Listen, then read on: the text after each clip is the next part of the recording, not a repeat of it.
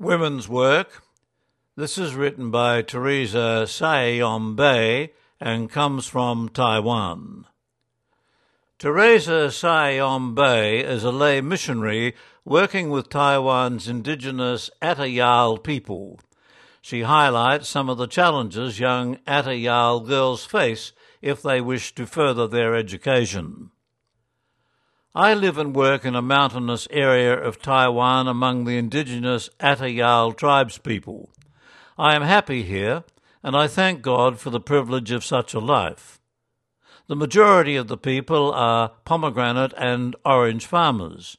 They also cultivate a variety of vegetables for sale, and although husbands and wives share the work, it is the women who do the most to generate an income. And this may be due to the fact that from antiquity men were mostly engaged in hunting and seldom contributed to work on the land or in the home.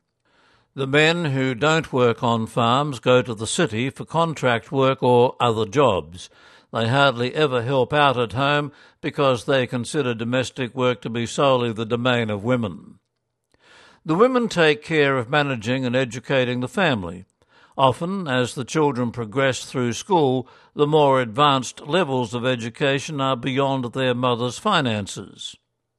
Chatting to some of the mothers after Mass on a Sunday, I'll often hear them complain of being exhausted as they gripe about their husband's lack of support and the fact that they have to take care of the children all on their own.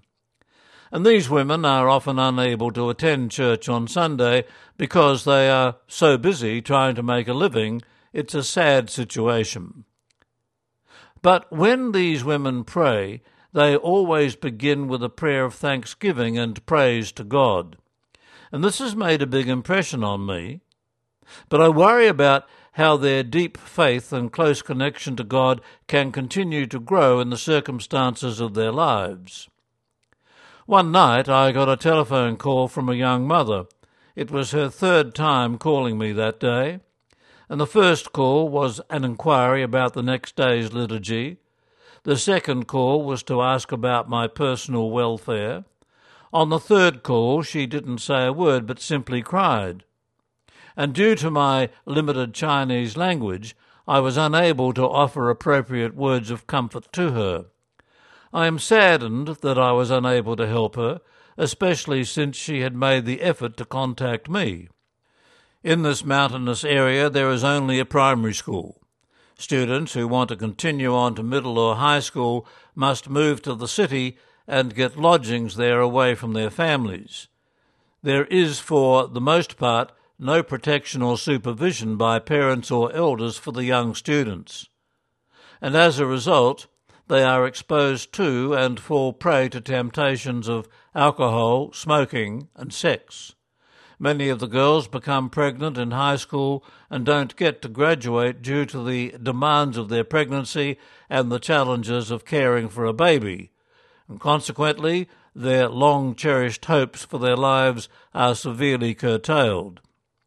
Furthermore, high divorce rates as well as unwholesome family situations result in problems passing down from one generation to the next. And during my 2-year stay here, out of the many I have met, just 2 female students have attended university. I know one high school student who has 3 younger sisters. Her mother has been married and divorced several times and has children from all of these unions. However, the burden of supporting these children was placed on the shoulders of this high school student and her aged grandmother. And due to the lack of family resources, she frequently missed school in order to work. An intelligent and talented young woman, if she only had some family support, she could do anything she wanted to. It is really sad that there is nobody to help her with this burden and enable her to concentrate on her studies and realize her dream of attending university. Children and adolescents are God's gifts, our happiness and our hope. If we want them to grow up and reach their God-given potential, we must do all we can to help them. That article, written by Teresa Sai-Yom-Bei, is a South Korean Columban lay missionary.